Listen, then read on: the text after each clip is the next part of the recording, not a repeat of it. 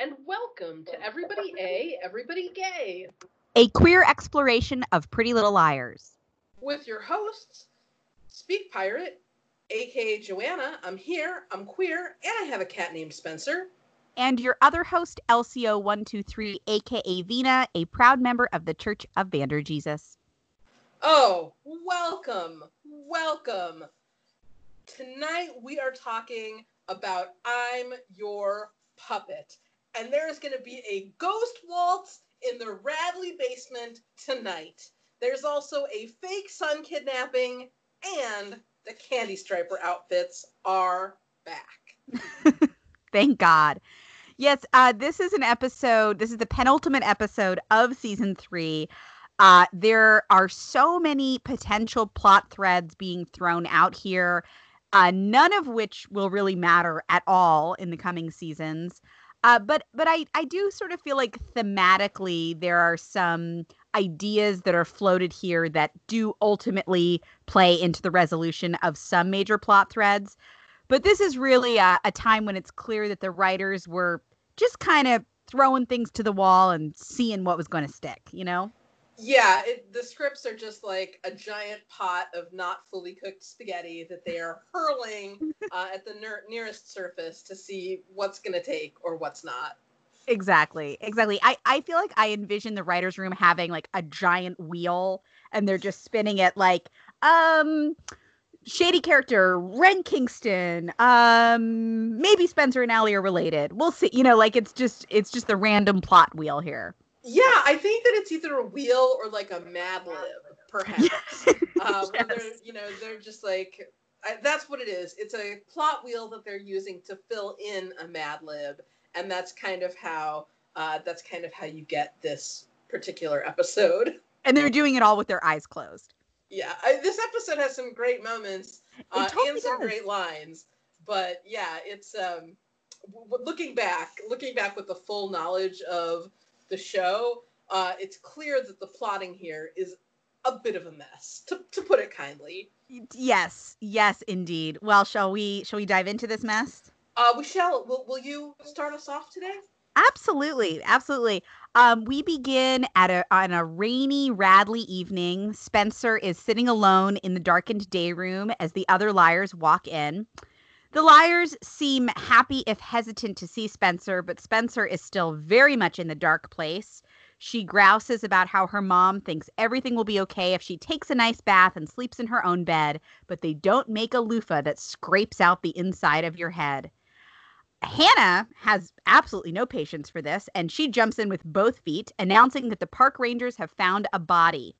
There's a little back and forth from the other liars about whether they should actually talk about this, but they ultimately decide to reveal to Spencer that this body is not Toby. It wasn't even in the place where Spencer says that she saw Toby. This feels like maybe information we should have found out before this scene. I don't know. This feels like kind of a big plot bomb here, but we're running out of time, I guess, here at the end of season 3. Spencer is still very insistent that she saw Toby, that he is dead. She also says that she needs more time here, but Hannah is adamant that Spencer needs to get out of Radley, even going so far as to name check Mona and the Roaches. She says, "You are not crazy. This place is." I feel like we'll have a lot to talk about Hannah's reaction in particular. I think there's a real element here of her being afraid of losing Spencer the way she feels like she lost Mona, specifically to Radley and to mental illness. Spencer says that she feels safe here. The bars don't only keep her in, or don't only keep her from getting out, they keep other people from getting in. She returns to her room, shuffling around in her pillowcase a bit, and refusing to offer any more goodbyes to the liars. Yes. Oh my gosh. I love this scene, and I love how completely in character all of these liars are in terms of their reactions. Emily actually does her M-splaining a couple of times, trying to say what this person means is, or, what your mom means is, to try to like just, deal with this mental illness by smoothing everything over conversationally as best she can.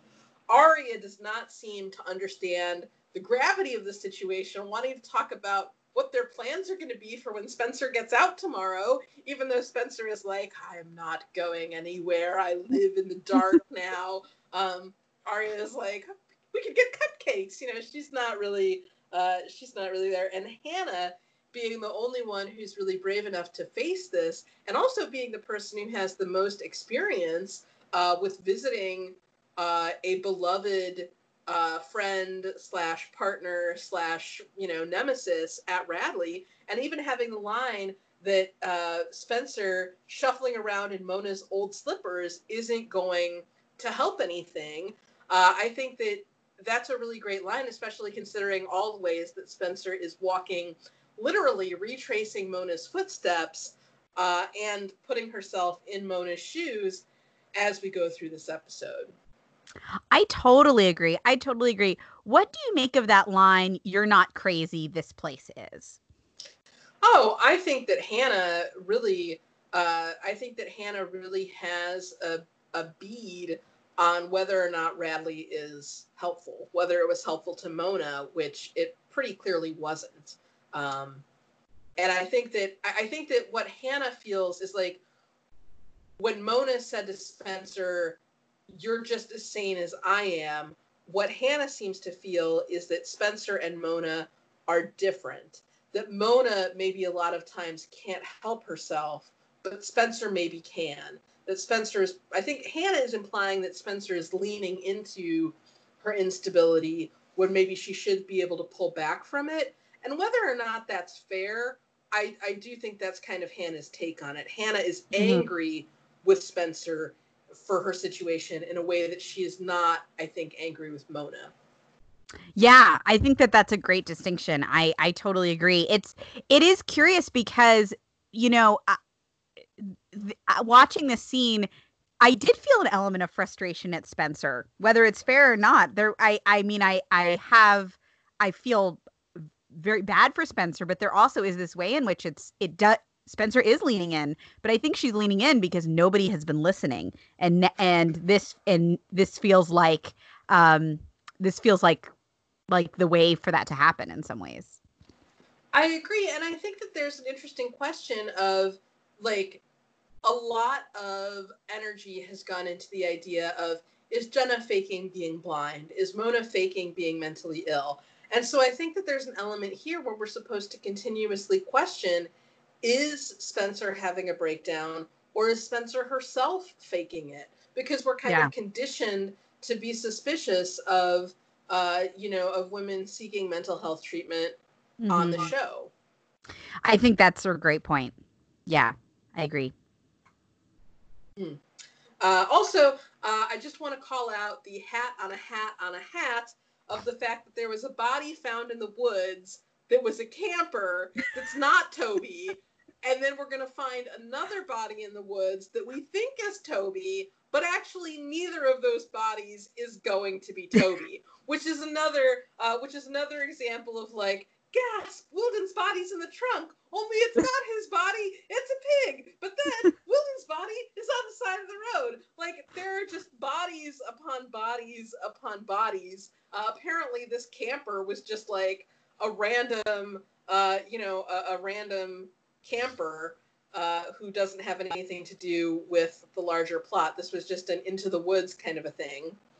Yeah. It seems like the bigger concern here is that there might be a serial killer killing 20-year-old white men in Rosewood.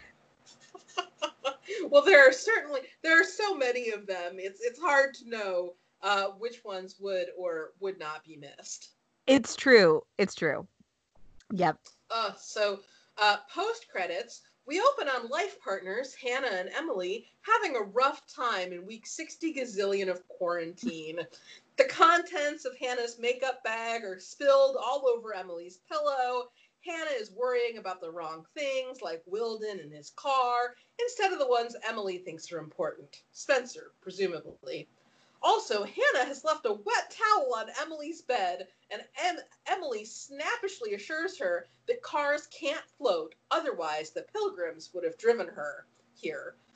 This is what happens when you constantly skip class and Ella Montgomery teaches every single subject in your school. Hannah goes out not wanting breakfast. Pam comes in, and oh gosh, they are isolating with Emily's mom. That must be hard as well. Pam, of course, loves Hannah, but that girl needs to learn the word fold.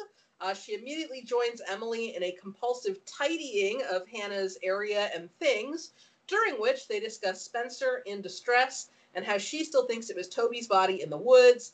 Pam has one of those mental illness might be contagious sorts of reactions, and Emily takes advantage of it to get Pam to promise more information on the body in the woods if she hears anything about it down at the precinct. Yeah, Pam is making some weird choices in this episode, I gotta say. That line about, Pam has a line about, like, don't take on a tragedy that has nothing to do with you. And I get that she is, you know, she's ostensibly talking about this camper, right? This random dead person, and Emily not sort of taking on more tragedy. But it sounds a little callous considering that Spencer and Toby are Emily's friends, and that if this is a tragedy impacting either one of them, this would be a pretty big deal. And then, yeah, later I feel like Pam makes some bad choices in the way that she handles the situation. But it is always really fun when Emily and Hannah are living together. It is a blast. This episode also, now that we're talking about it, it has 3 moms. Three moms who are in it, not with each other, but are all interacting with their daughters. So that's a pretty high number of parents, I think. It's also got a lot of parent crossover because you've got Pam and Ella interacting with Hannah. Yeah. Oh, very true. Very true. Yeah. And Caleb has a daddy lurking around. So. Oh, Caleb and his daddy. And Prezra has a fake son. Yeah, lots of family ties all over the place. So speaking of fake sons, Prezra Fitz comes out of the coffee shop with a single cruller, the saddest little cruller you ever did see, plops it down in front of Arya and asks if it's big enough for them to split. She, of course, is nervous about the two of them being seen out in public post her whole Hackett shakedown in the last episode, but he insists that they're not going backwards. So it is completely on Arya to deal with all the worrying and logistics. He's going to blanket this conversation in the cold comfort of a condescending, we'll figure it out. Nothing between us needs to change. The physical manifestation of this change, Maggie, calls at this very moment with a need for Malcolm to be picked up from karate class. Side note, these Malcolm and Maggie are certainly getting comfortable if Malcolm is already enrolled in a karate class here in Rosewood. Prezra, of course, is the real hero of this piece, telling Maggie that he'll take care of it, and then immediately swiveling to Arya to say that he can't take care of it because he has an important job interview. Arya kind of mentions that she would offer, except for the whole, Malcolm getting his chin split open thing. Prezra is very quick to make this Maggie's problem, saying that it's not about me at all. He completely throws Maggie under the bus here. And then gets Arya to agree to deal with his child because, as we know, he really doesn't care. Yeah, he is the worst. And in this scene, he continues to be the worst. I kind of wish that we have the whole, like, Sarah Harvey, does she have hands? I wish that there was a thing like, does Malcolm even have a chin anymore after Arya was babysitting for him last time? But of course, we know that he does. Prezra, I feel like, is in real dad mode in this episode. He's super condescending to Arya in all of their scenes together, offering a lot of like forehead kisses and like perk up, kiddo. It's all gonna be okay. Like it's not a good look. The way he behaves with her when she's like saying, I'm not sure we should be seen in public together after I just lied to Hackett, like this underlines why Hackett should have been talking to the adult who applied for the job rather than Arya. Arya still goes to a school where Hackett is the principal. Arya is the one who had to lie. Like, there are consequences for her that do not necessarily apply to him right now. And he is, he's just acting like, oh, your uptightness, that's your problem. I certainly have, I certainly have nothing to do with that. It has nothing to do with a job that I applied for without telling you, or whether we should talk about your feelings ever at all. Certainly we shouldn't. Right, exactly. It's just he has this real, I mean, and it makes sense considering who he is, like this real attitude of just like, why are you getting so upset about this? Why are you getting so bothered about this? Like, it's all going to be okay, you know? Well, yeah, and he definitely, like, knowing that he has a thing that he has to go to that afternoon, he knows from the moment he agrees that he'll take care of the pickup, that he's going to make Arya do it. Like, there's not any question that he would actually inconvenience himself in any way. Now, I totally misremembered that. I thought that when Arya picked up Malcolm at the karate dojo, that was when she met Karate Jake. Which does not happen in this episode, but I kind of don't remember how they do meet. Yes, I thought that too when she wound up at the dojo, but yeah, it's not this time apparently. The dojo is a no-jo for Karate Jake. Very, very, very artful artful language there. Yes. Yeah, it's like another hat on a hat, because now there's going to be some other reason for Arya to end up at a dojo to meet Karate Jake, Well, when you're Arya and you're on a different show, you just happen to spend a lot of times of your life hanging out at a dojo. It's just there was the whole Holden thing. There was the Holden thing too. So yes. Yes! In fact, she does. Arya is like secretly the ghostwriter of Fight Club, apparently. That's going to be the revelation in season like 30C. There we go. Makes sense. So back at school, Hannah and Caleb are talking in one of the alcoves. He's over the moon about his dad. She smells like air freshener because Pam sprayed it on all of her clothes and then in her hair. She tells him this, but she does not tell him her suspicions about Uncle Jamie, Dad, because she just seems really reluctant to have more to do with him. They make out instead of talking more, and then Ella Montgomery sees them and looks inexplicably worried.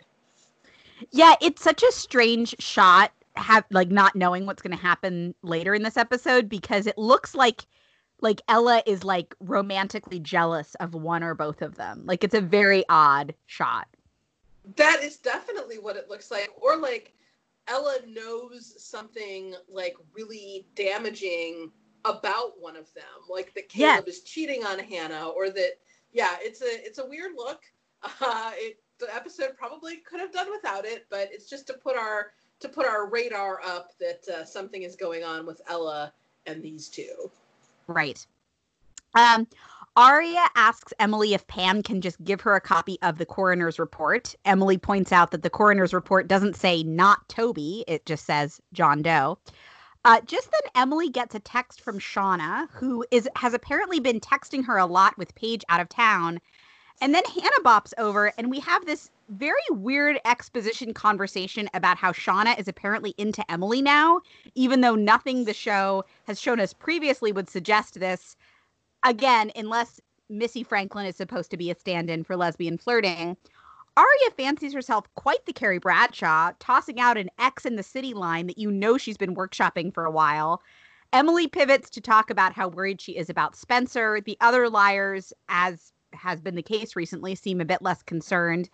Emily concocts a wild new plan. They need to get back to the morgue to take some pictures of the not Toby dead body. Yeah, this scene is just like you have a bunch of info that gets tossed in a bag together and shaken up until everybody has some lines. Because we've got the coroner's report, we've got the Spencer and Radley, we have Shauna flirting with Emily, and just like blah, blah, blah, walk and talk. I really think that this is a cheap way of acting like, oh, well, now Shauna is into Emily, even though we're never going to show them flirting together or let you know what any of their text messages may have said. Also, Paige exists, but she's out of town, although although I'm sure she'd be jealous if she knew about these text messages that you'll never see or hear. This is super lazy lesbianism here in this episode.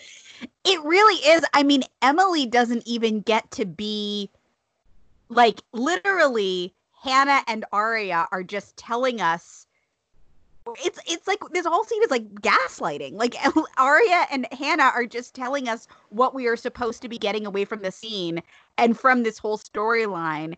And none of it that we have seen so far from any of the actual lesbian characters is explaining any of it.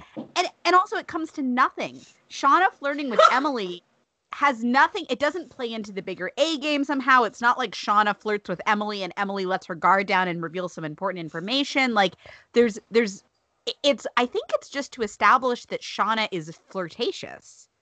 But like, oh, I think it's just to establish that Shauna exists.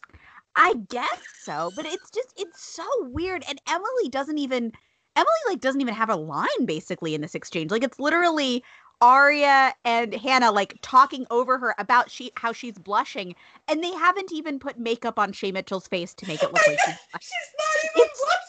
She's not even blushing. Like, it's bizarre. It's like an art experiment. Like, it just doesn't make any sense. It's like, what? Yeah. What? It's like somebody telling you the sky is orange and you're looking up and you're like, it is clearly blue. All right. So this is, they're like doing a weird, like, taming of the shrew lesbian text situation here. But what do you think? And this will be a question for our listeners as well. What do you imagine these flirtatious texts that make Emily blush or not blush? What do you think? What do you think they are? Oh, well, that's a good question because I feel like there are a lot of directions that Shauna could go. Like, she could just work the swimming angle and be very like complimentary towards Emily, maybe like get in some digs about her like hot swimmer bod, or like just start quoting like race times at her or something like that. She could just completely repeat lines that she knows Allison has fed to Emily, so she could start talking about like Paris and, like she could quote Allison in this very episode and say something about practice being better than the real thing or something.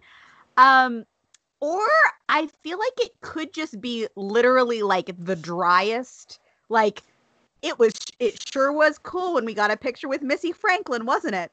Yeah, it sure was cool, Shauna. Like, I feel like it could just be the driest, least flirtatious thing imaginable. Like, they could be talking about doing laundry or something. And, like, that's the way that everybody is reacting in this scene. I don't know. What do you think? Interesting. You had a lot of theories on that, but none of them were like, she's just sending Emily nudes. She's just she's just like dropping like or like pictures of Shauna like flexing or something. I feel like that's Shauna's style personally, but I don't know. Maybe it is. What are your thoughts? I don't know. I mean, we know so little about Shauna that it is really hard to imagine what her flirtations would be. Like, come to the costume shop and I will drop some Halloween on you.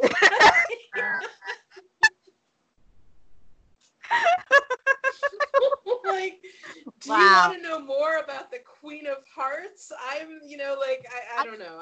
I could be the Queen of your heart. There you go. Yeah. It's just really bad Halloween puns. Yeah. I like your idea of the hot swimmer bod. That is an oldie but a goodie, classic for a reason, etc. But yeah, it's really hard to imagine what exactly those lines would be. Alternatively, I kind of like the theory that she's just sending Emily like the filthiest sex imaginable, and like this like not blush is Emily completely underreacting. Like, just like incredibly vulgar stuff. She's like, I had this dream about you the other night. Yeah. And like, interesting. Yeah. Yeah, well, Oh. Do you think that Hannah knows about it because Hannah has been like reading Emily's texts and maybe answering Shauna? Like maybe there's a Cyrano angle to it as well. I like this. I like this other question. Do you think that Paige plays into any of these flirty texts? Like, do you think that Paige is just a non-presence? Well, I really do for the purposes of parody. I do really like the idea that Shauna might be trying to get a queer throuple going, whether it were to be Jenna, Shauna, Allie, or whether it was to be like Shauna, Paige, Emily, or whether it was going to be Shauna, Allison, Emily. I do like the idea that that's something that Shauna might be trying to engineer, or Shauna, Emily, Spencer. There are lots and lots of possibilities that are open to her. Yeah. Yeah, I could kind of see that because like what I mean, Swimming and Paige are like the two things they have in common that we know of, you know. And a love of Missy Franklin. So that's another Franklin. That's another option, right? Shauna, Emily, Missy Franklin. Maybe that's like what happened when they took Missy to the airport. Who can say? Maybe she's writing Emily like weird second person fanfic about having sex with Missy Franklin. Oh man, there are so many. Like, this is such a throwaway line, but I just feel like it opens itself up to a lot of queer. Like, they were almost just like, we don't need to really be super queer with Emily's storyline because we do have a Ghost Waltz coming. Like, they knew the Ghost Waltz was out there, so they were just like, gay texts, next thing. Right, moving right along. And the other thing that's so funny is like Emily doesn't even seem like she wants to talk about it, like, or is very excited by it. Like it's literally just the reactions of the other liars. It is bizarre. I totally agree. This was like, it was just to remind us that Paige exists and that Shauna exists and that there's some kind of triangle that the liars aren't really sure like what it's going to be like yet. And that Emily is gay. You know? Yeah. Yeah. Because it's been God knows how many episodes since we've actually seen Emily kiss a girl. So. Oh yeah, and it's been quite a few episodes since we've even seen Paige, actually. Yes. Yeah. I think it was the episode where they went to the costume shop. I think you're right. So back over at Radley, Eddie Lamb is handing Spencer a particular board game and asking if she's ever played it, which she is not. Ren bursts in. He seems almost out of breath as he arrives in this scene, as if he just like sprinted to Spencer's room after seeing her name on the admission forms, and says he's just been told Spencer was admitted. He has a brief dick measuring contest as he forces Eddie to leave the room, and then tells Spencer that this game that Eddie has handed her was one of Mona's obsessions when she first arrived. Ren has to go almost immediately, but not before he refers to their romantic entanglement and squeezes her shoulder because he is a creep.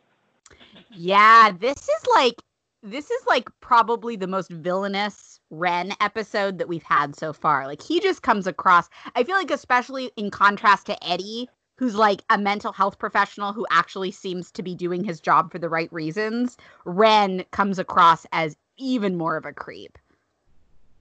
Yeah, I definitely agree. Ren, based on the fact that he has a romantic entanglement with Spencer, he should be staying so far away from her as a patient. It's not even like him even talking to her, I think violates like several standards of ethics at this time. And I even feel like for the first time there are scenes in this episode where Spencer seems afraid of him, including this scene. I think she really, her demeanor shifts when he approaches. It does, but there's also an element of Spencer trying to kind of lose herself into Radley, into being a patient there. And I think that Ren's perception of who Spencer is so like he has such a firm idea of it in his head that it is difficult for Spencer to like maintain like the sort of Jane Doe-ishness that is part of who she is at Radley. I mean, they know that she's Spencer Hastings now, but like it's hard for her to be just any other patient when Wren is there. So Ella Montgomery clearly was not content to just have the bad boundaries exist within her own family system and has decided to bring the Marins into her little web. She does this by calling Hannah into her classroom and letting Hannah know that she can't get a hold of Ashley to reschedule their next date or weigh in on a delicate issue. We learn that Ella is on the church restoration committee, which I don't know that I really buy that the Montgomerys are like ardent churchgoers in this way. Ella speaks vaguely about Jamie and misunderstandings and whether Ashley knew him very well, then turns to her blackboard to reveal that an $8,000 bell is missing and Jamie seems to be the prime suspect. This is like the last thing Hannah needs to be dealing with on this already very bad and chaotic day of hers.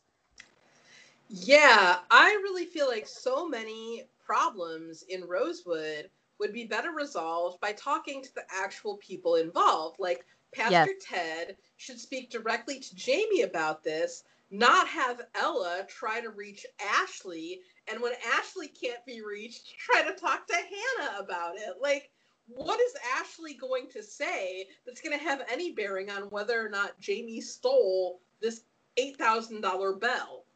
Yeah, and it's Ella goes about this conversation. I feel like it's in that way when it's like there's some piece of gossip that you should keep to yourself. You shouldn't tell somebody, but you're like kind of looking for any opportunity to tell somebody, and then you're going to kind of act like, well, you pried it out of me. Like, I feel like that's how Ella is approaching this conversation with Hannah. She absolutely shouldn't be divulging this to Hannah and getting Hannah involved in this, but like, it's not going to take very much work for her to spill the beans.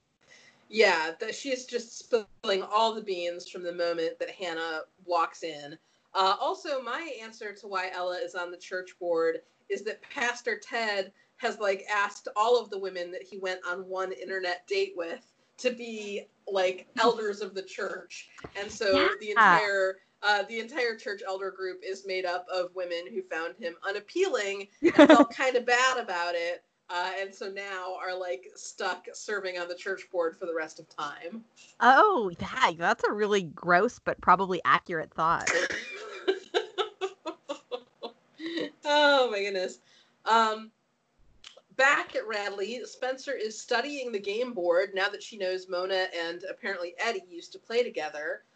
She discerns that some of the markings are a rough map and silently uses it to arrive at a locked window casement that actually turns out to have a broken lock. Spencer opens it, and it turns out she has discovered one of Mona's possible routes in and out of the building. Yes. Yeah, I love Spencer following this, possible trap that Mona has set up for her, possible escape.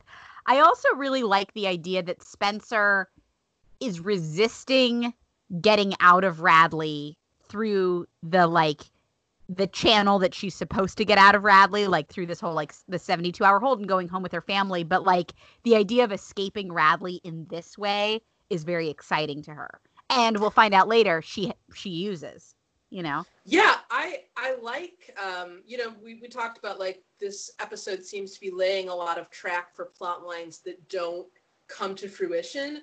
But I like the way this episode sets up what's going on with Spencer and Radley. I like that we see her discovering the window here, and there's not going to be like a payoff for that until the very final couple of scenes of this episode when we find out that Spencer has indeed used this window to escape. Yeah, it's really good. And just all of the scenes of Spencer kind of following this roadmap are really, I just think, really well shot and well directed and just creepy and interesting and not overplayed. Like they're really good. Well, Troyan is such a good actress. I mean, she has chemistry with the game board, with the shadowy walls, with the window casement. I mean, she can do a lot with very little. Case in point, Spoby. Uh, so at this ill-fated Uncle Daddy dinner, Caleb, Jamie, and Hannah are all sitting together. Hannah picks at her food sullenly as Jamie suddenly hands her a jewelry box. Inside is an angel necklace, and he kind of like I feel like he kind of bullies her into opening this box and putting it on. I also feel like it's weird that he's buying her jewelry. Like jewelry feels like a gift that you get from like a partner or like maybe a parent who is your own parent or a grandparent. Jewelry does not feel like something that your suddenly reappeared boyfriend's dad should be giving to you. What do you think? I really agree. I really think that is correct. Especially, I feel like there's a certain expectation with a necklace that when someone gives it to you, they're gonna like sort of put it on your neck, and I don't like that. I'm not a fan. Yeah, and the way that Caleb is smiling through this whole scene kind of makes it seem like he was like involved in the necklace purchase or like set it up. And I'm like, why can't Caleb just give her? Why can't it be a thing where like Uncle Daddy gave Caleb money to buy this necklace for Hannah? Like that would be a little bit better, I think. But the necklace coming directly from Uncle Daddy is setting off some alarm bells for me. Also, this necklace is nothing like anything that Hannah Marin would ever wear. It is wildly not her style. I don't even think that even Arya would wear this necklace, ironically. Like, if any character on the show were going to have this necklace in their jewelry box, I would say Pam Fields. Like, this is Pam Fields' necklace that is being given to Hannah, and it's just no good. It is no good. It is no good. Hannah, you can just see like poor Hannah. Like you can just see in every scene in this episode, like she's probably like her stomach is dropping even more. You know, Jamie goes off to take a call from Pastor Ted, and somehow like I feel like we come back to this particular setup like 2 or 3 times. Yeah, this is a very awkward PLL dinner that I had forgotten about. When we talked about awkward dinners, we talked about Emily having Maya over for that very uncomfortable dinner where she forgot Maya was allergic to seafood. Then the really awkward Emily, Maya, Pam dinner where Maya kept talking about pot smoking all the time just to bother Pam. Then the Allison, Pam, Emily, Hannah dinner party where Hannah knows what Hannah means and she's getting totally drunk. But Hannah, she also has this dinner with Caleb and Uncle Daddy. She also had that really awkward dinner with her dad where he invited his entire new family to join them unexpectedly. It's true. And then we have Hannah's Who Killed My Sister dinner, the Allison dinner party where she invites everybody over because she wants to see who might have killed Charlotte. Poor Hannah really does have her share of invitations. She should really just get comfortable maybe turning some of these invites down. Like, you don't have to go to every meal you're invited to. That's a lesson I would really like these liars to take to heart. No one is having a good time at this particular event. That's true. That's true. This one isn't a dinner, but there's also the super awkward lunch date with Jessica De Laurentiis where she's like eating and drinking Bloody Marys and hands them all their dead friends' clothes. Yeah, you really don't have to agree to every social obligation that anyone throws your way. That's my takeaway here. Yes, I think that is an important piece of advice. Also, Jamie calls Ted Pastor Ted. He says he gets the call and he's like, "It's Pastor Ted," and I feel like, why does everyone call him Pastor Ted? Like, I know if you're like a Catholic priest, you might be called like Father Jim or Father George or whatever. But I kind of think if you're just like a regular like church person, I don't think you're generally called like Reverend Bill or Pastor Ted. I think the fact that other characters are calling him Pastor Ted is super weird. Yeah, I think so too. It's almost like in every scene they need to remind us that he is in fact a pastor. Yeah, it's basically his Shauna costume shop. It is completely. I agree. Oh my goodness.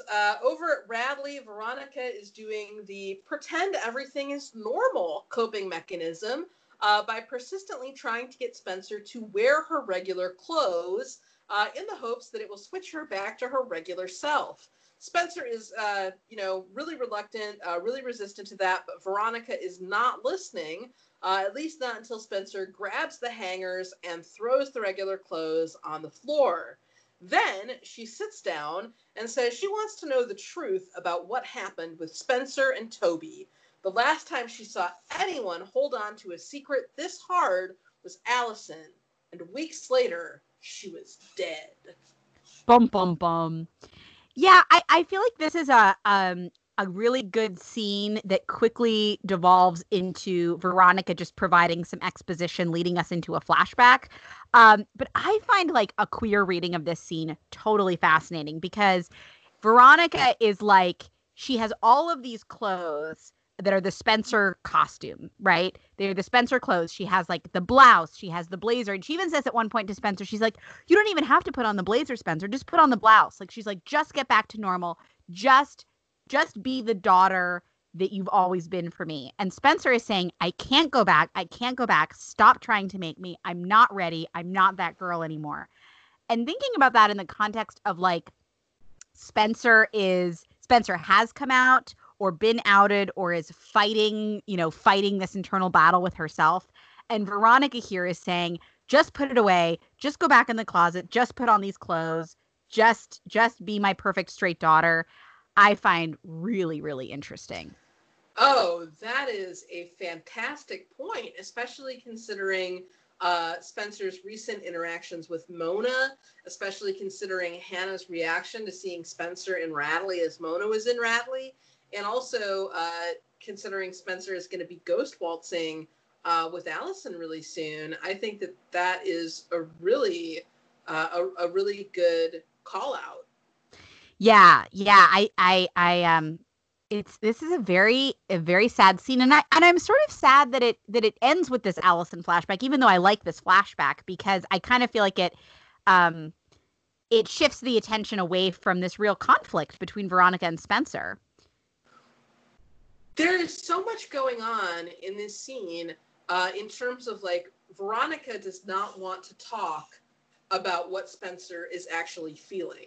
Like she Yeah. doesn't want to talk about Spencer being uh, in a mental health facility. She doesn't want to talk about the last time she, Veronica, was at this facility, which is when Mary Drake was giving birth and she was, Good point. picking up Spencer hot out of the womb and rushed out to their car in like 1942 in the flashback. So there's just so much that she is not saying here. Uh, and what she feels comfortable talking about is just this like exterior surface presentation that is so crucial to the Hastings brand. Yeah, that's a really great point. And again, I mean, obviously, so much of this had not been decided at this point, but when you think about in the fullness of time what we will learn about the Hastings family and their connection to Radley and the Hastings and De Laurentiis's connections to each other and the Drake family, like it's there it all kind of comes back to Radley, and I can see how Veronica would want to just be like, no, no, no, we're not pulling back here again. And also that sort of denying Spencer's mental health struggles here is a way of denying that Spencer is biologically Mary Drake's. Yeah, we have, there are some really interesting parallels in this episode because just as we were talking about Presra not listening to Arya consistently in any of the scenes that they have together, it's very similar here in the way that Veronica is not hearing Spencer, despite like the very explicit comments that Spencer and Arya are making about themselves and their feelings and where they're at. Yeah, that's a very good point. That's a very And good then point. we also have both Ella and Pam who are giving out information that they should really not be just like providing wholesale to teenagers in this episode. Yeah, it's really true. And we're going to, in a minute, get into Jason is going to come up again. And I think it's really interesting, too, to think about the ways in which Alex / Spencer and Jason are both physical manifestations of Peter's infidelity, right? And yet the way, like, they have each been dealt with in extremely different manners by the Hastings family. And I don't know. I just think that's an interesting thing to think about. For sure. Do you want to take us to the flashback? Sure. I can take us to the flashback. So in the flashback, Veronica is in the Hastings kitchen very late at night when Allison sneaks back into the house. This has been during a sleepover with Spencer, but Allison claims that she needed to get something from her house. It's about 3 a.m. Allison is tearful. She has a bloody lip, and she's clearly lying, saying, she heard it on a tree branch. She seems at once here like such a young girl and wise, way beyond her years. Veronica asks if she had a fight with someone. Allison starts to cry and begs Veronica not to tell her parents, saying that it will get so much worse. This is, of course, yet another girl failed by Rosewood. They hug, and behind Veronica's back, we see a smile appear on Allison's face. And then Allison pulls back and she says, "I'm just being weird, overly sensitive," and bops up to back to Spencer's room. Yeah, this is really something, and we see Veronica making kind of a bad choice here in that when Allison gives her the "please don't tell my parents, that'll only make it worse," we know that Veronica doesn't tell the De Laurentises, probably because she has her own pretty sordid history with that family, but this is something that clearly is a misstep on Veronica's part, I think, and something that we assume she has reproached herself for since then. Yeah, it's really true. It feels like Veronica's priorities were so much in the wrong place. Like there's a thing later in this episode where Aria makes some really bad choices when she thinks that Malcolm has been when Malcolm has been kidnapped by A, and Aria is like not doing anything, not telling the right people, not getting concerned enough, not contacting the police because, I think because she knows about A and she knows what A might do, but I think more than that because she just doesn't want to make the situation worse for herself. Her priorities are in the wrong place, and I feel like the way Veronica handles this situation with Allison is very similar. Yes, and I would like to continue our queer reading of Spencer and Veronica's interaction to a possible queer interpretation of the situation with Allison. We've seen Allison come over to Spencer's house in the middle of the night before. We saw that flashback from a wild party going on over at Jason's, and Allison coming in and asking Spencer if she could stay there on a moment's notice because stuff was going on at her house that she was like uncomfortable with, and also looking kind of scared at that time. So I think it's possible that Allison was upstairs having a sleepover. I think it's also possible that something happened at Allison's house that she needs to come over and take refuge at the Hastings. And I would like to posit that she might have been outed. And Kenneth De Laurentiis might be the one who bloodied her lip. I know that there's a lot of back and forth about this, that we think later it's Melissa, it might have been Cece, we think it's a woman who did this to her. Maybe it was even her mom, we don't know. But I think that there is definitely a possible queer reading where Allison got kicked out of her house this night. That's very possible. And maybe it even had something to do with maybe she was having a sleepover with Spencer, and her being outed had something to do with whatever was going on at that sleepover. I mean, there are definitely some vibes and implications, I would even say, later in this episode about the nature of Spencer and Allison's relationship. Well, yeah, and if Veronica is feeling like that there is a queerness about Spencer now that Spencer is here in Radley, whether it's, queerness in terms of, maybe not being straight, or whether it's queerness just in being not the Spencer that Veronica is expecting to see, I think that there is definitely a similar vibe of Allie exhibiting some queer behavior.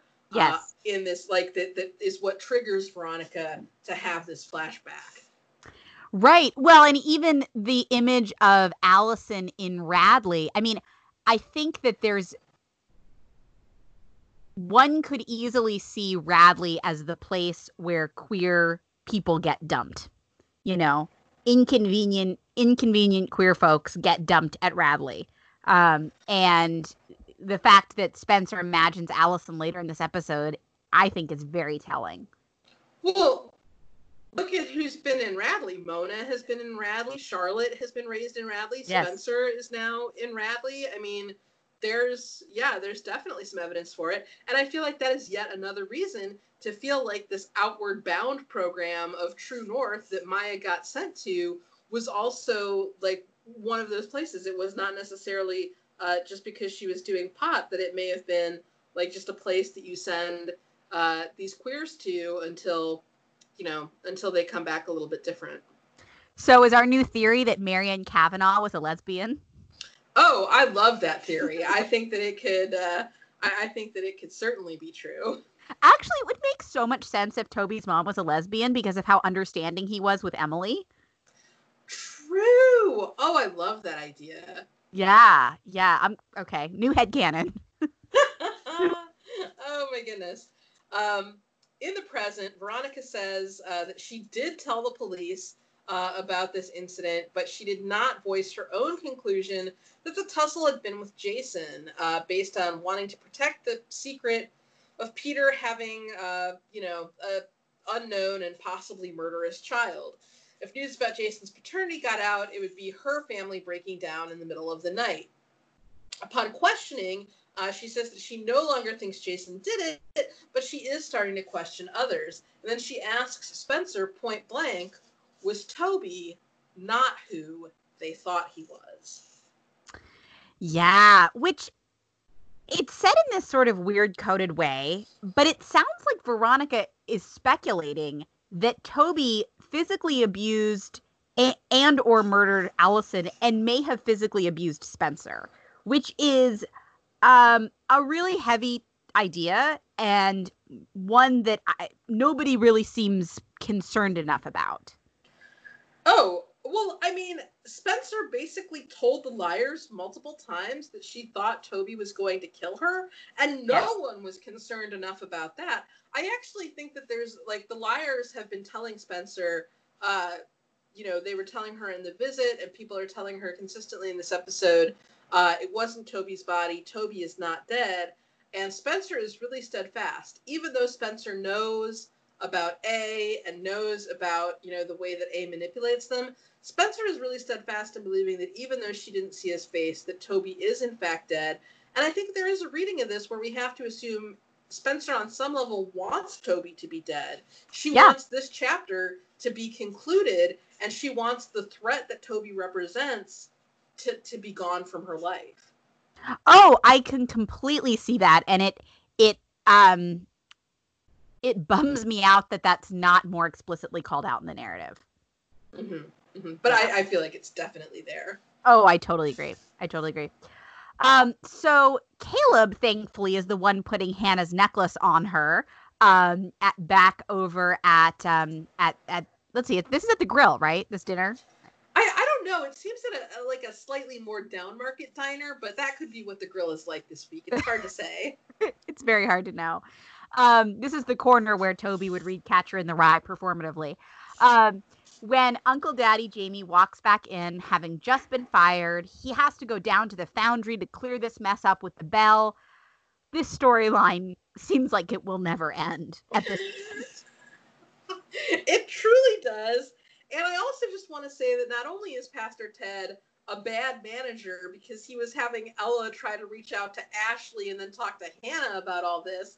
But he also doesn't even have a face-to-face conversation with Jamie. He just calls and talks to him over the phone about this $8,000 bell that has gone missing. I'm not impressed. Yeah, I agree. I agree. It's nobody is handling this situation very well. Everybody's very, very bent out of shape about this, as Hannah will later refer to it, hot bell. Which, like, I don't know where Hannah got that phraseology, but I like it. Yeah, I do too. Back at Radley, Spencer is now holding the game. She's hiding the game board beneath her mattress and pulling it out to study at night. She discovers a star marking and seems like she will go on a mission to figure out how to get to it and what it leads to. Yes. Yes. It is time for some Candy Striper liars. The liars are going down into the morgue, as they often do. Their plan doesn't really seem to go beyond Hannah's phone will take the picture, so Aria is to text Emily as lookout. Hannah, though, is still pretty bent out of shape about this Uncle Daddy business. This is where she has the great line, "Where do you sell a hot bell anyway?" Aria is happy to entertain this little sort of choose your own adventure here, but Emily is not having it. Finally, she prods Hannah to go into the morgue. And this is a really interesting scene, I feel, because we've seen them at the morgue before, but to me, this scene felt more spooky and sad than some of the other morgue scenes. And I definitely think that it's because there's the Toby concern. But I also had this thought that I don't know if you've had this experience where it's like there's certain things that you did as a kid or a young adult that seemed completely normal. And then as you got older, you sort of realized how like weird and fucked up they were. Like the context of adulthood, you were like, this was like a weird thing, or like this was like a weird way that somebody treated me or spoke to me or whatever. I kind of feel like that's what the liars are experiencing here. Like they are just a little bit older and kind of recognizing like it's really weird that we're down here in the morgue picking through these corpses trying to find our dead friend. Well, yeah, and last time they were sneaking into the morgue in these outfits, they were there to steal files. They weren't there to actually go looking at the bodies. And Emily has to look at multiple bodies to try and find the one that they're going to be snapping a picture of. Aria, meanwhile, they keep making her the lookout, despite the fact that, like, it is a general mismatch between that job and her entire skill set. But, you know, you do you, liars. I know that Emily's options are kind of limited. Like, Aria's talking about melting down the hot bell, and Emily's like, I don't care about bells. And Hannah's like, I smell dead people. And no one is being very helpful here. But boy, they are really, they're really having a hard time. Emily in particular really seems to be determined to get to the bottom of this, like, because of her, you know, she's very invested in both the Toby plotline and the Spencer plotline in this episode, while the other liars are on the hot bell Malcolm situation beats. Yeah, I agree. So Hannah smells dead people. She's freaking out. Hannah kind of starts monologuing about bodies becoming stale loaves of bread when all is said and done, while Emily is like picking through these corpses. They find this one bag that Emily insists isn't Toby, while Hannah helpfully suggests that they just look for the tattoo. No need to look at the face. Aria, of course, has gotten distracted and walked off. She nearly misses an appearance by Redcoat, who she sort of lackadaisically chases into the elevator. Emily and Hannah unzip this nameless body bag, finding an alley mask over the body, which they quickly tear off. There's an anonymous white dude laying here who, for a second, I was like, is this Miles Corwin? But I don't think it is. No, I think that this is too young to be Miles Corwin. Yeah, and maybe not as angular. But they kind of flip out and they all run out together. Yes, that was a good. It was a good scare, and I had actually forgotten about that. I had forgotten that they were going to find a body with an Allison mask on it. I have a question. I agree. I have a question for you. were you slightly tiring of the Hannah is like of the Hannah and Emily dynamic in this episode? Like, I loved the two of them together, and I really enjoyed the scene of them in the bedroom earlier. But I feel like the whole thing of Hannah being so like unhelpful and kind of inappropriate, and Emily just constantly like kind of shutting her down and yelling at her to help. I was growing slightly weary of it by this scene. Yeah, I would definitely agree with that, because I can understand, like, I understand what's going on with the other liars, where, like, it's, like, Pam even, I think, has a line where she says, like, it's really hard to see a friend in that much distress. And I understand that maybe Arya is having a hard time looking at it straight on. And so she's, like, absorbing herself in, you know, the other show that she's on that's just a wacky rom-com that now has this guest star of the fake son. But Hannah, I feel like, especially because when they were in Radley, Hannah was the only one really treating Spencer like she's still Spencer. I really feel like Hannah acting so unconcerned and unhelpful, not only about Spencer, but to a situation that Emily is deeply invested in, feels weird to me.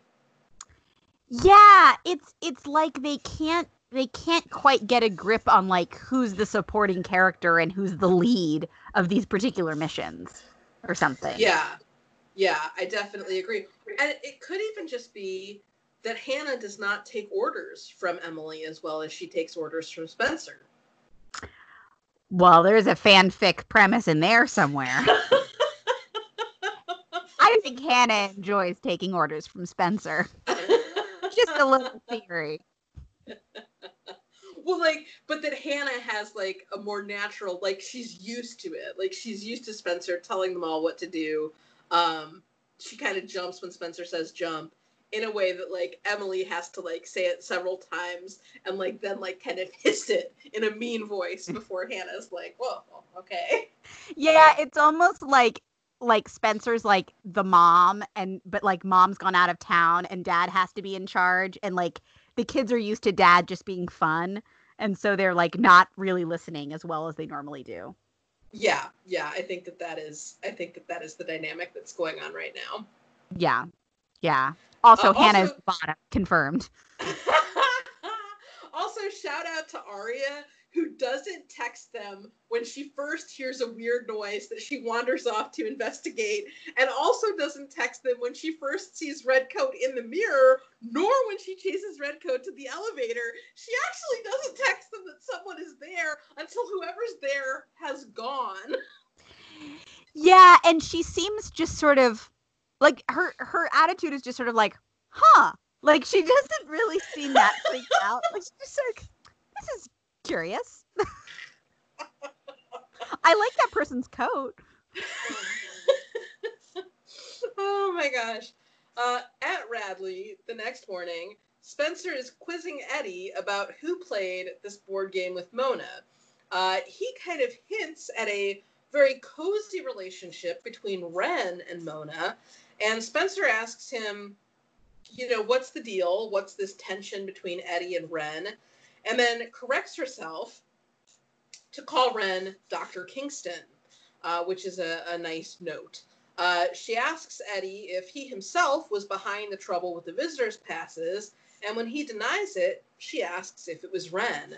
Eddie tells her to trust her instincts, and his say that ever since Ren got there, he hasn't been around for the right reasons.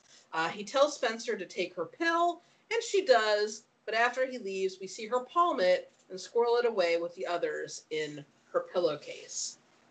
Yeah, I this is another moment that solidified for me how much I like Eddie. The way that I just really like his energy, the way he comes in the room and he's like, "Hi, sunshine." He's just real with her, and the way that he tells her to trust her instincts is great. And like I this guy feels like he's a decent person. Well, and he's really kind of a good yin to Ren's yang. Like, Eddie is not being flirtatious with her. He's keeping it, friendly but professional. Eddie is not making any, like Ren is so, he's so charming, and he's so, sort of upper crust. And Eddie isn't.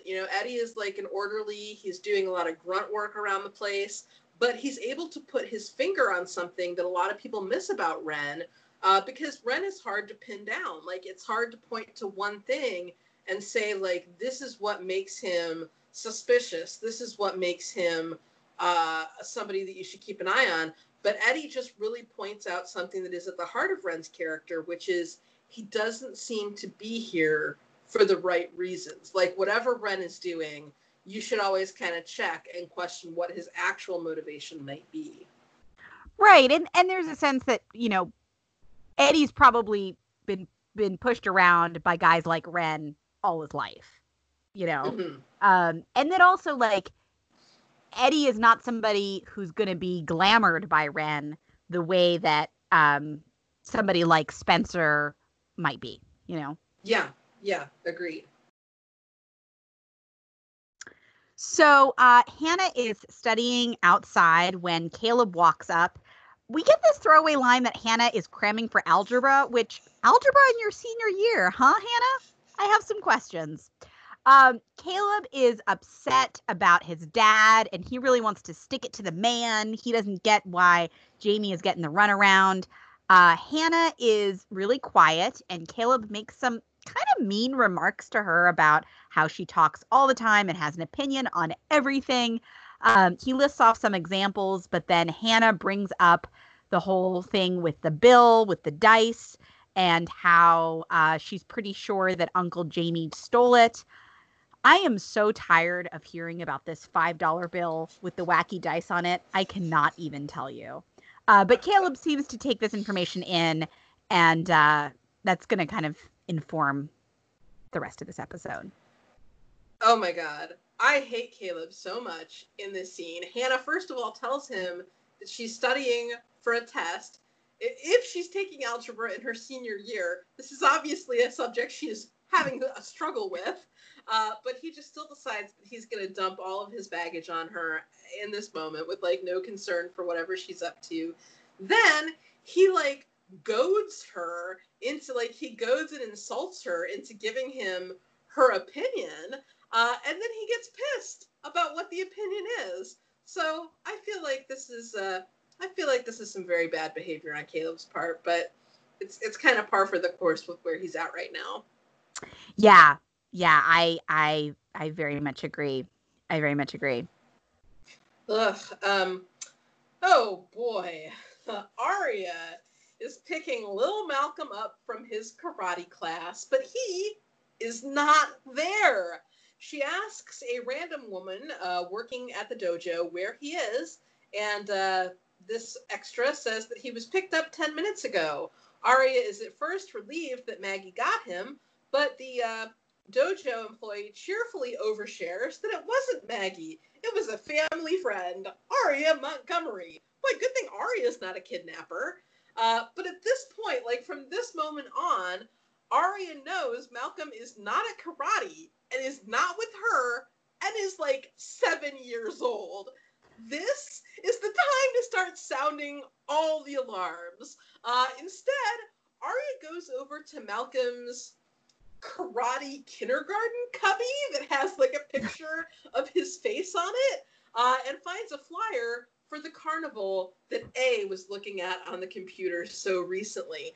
Now, I would just like to say that if you were interested in kidnapping a small child, these helpful karate cubbies have the names and pictures of all these small children, and obviously their pickup and information security procedures are somewhat lax.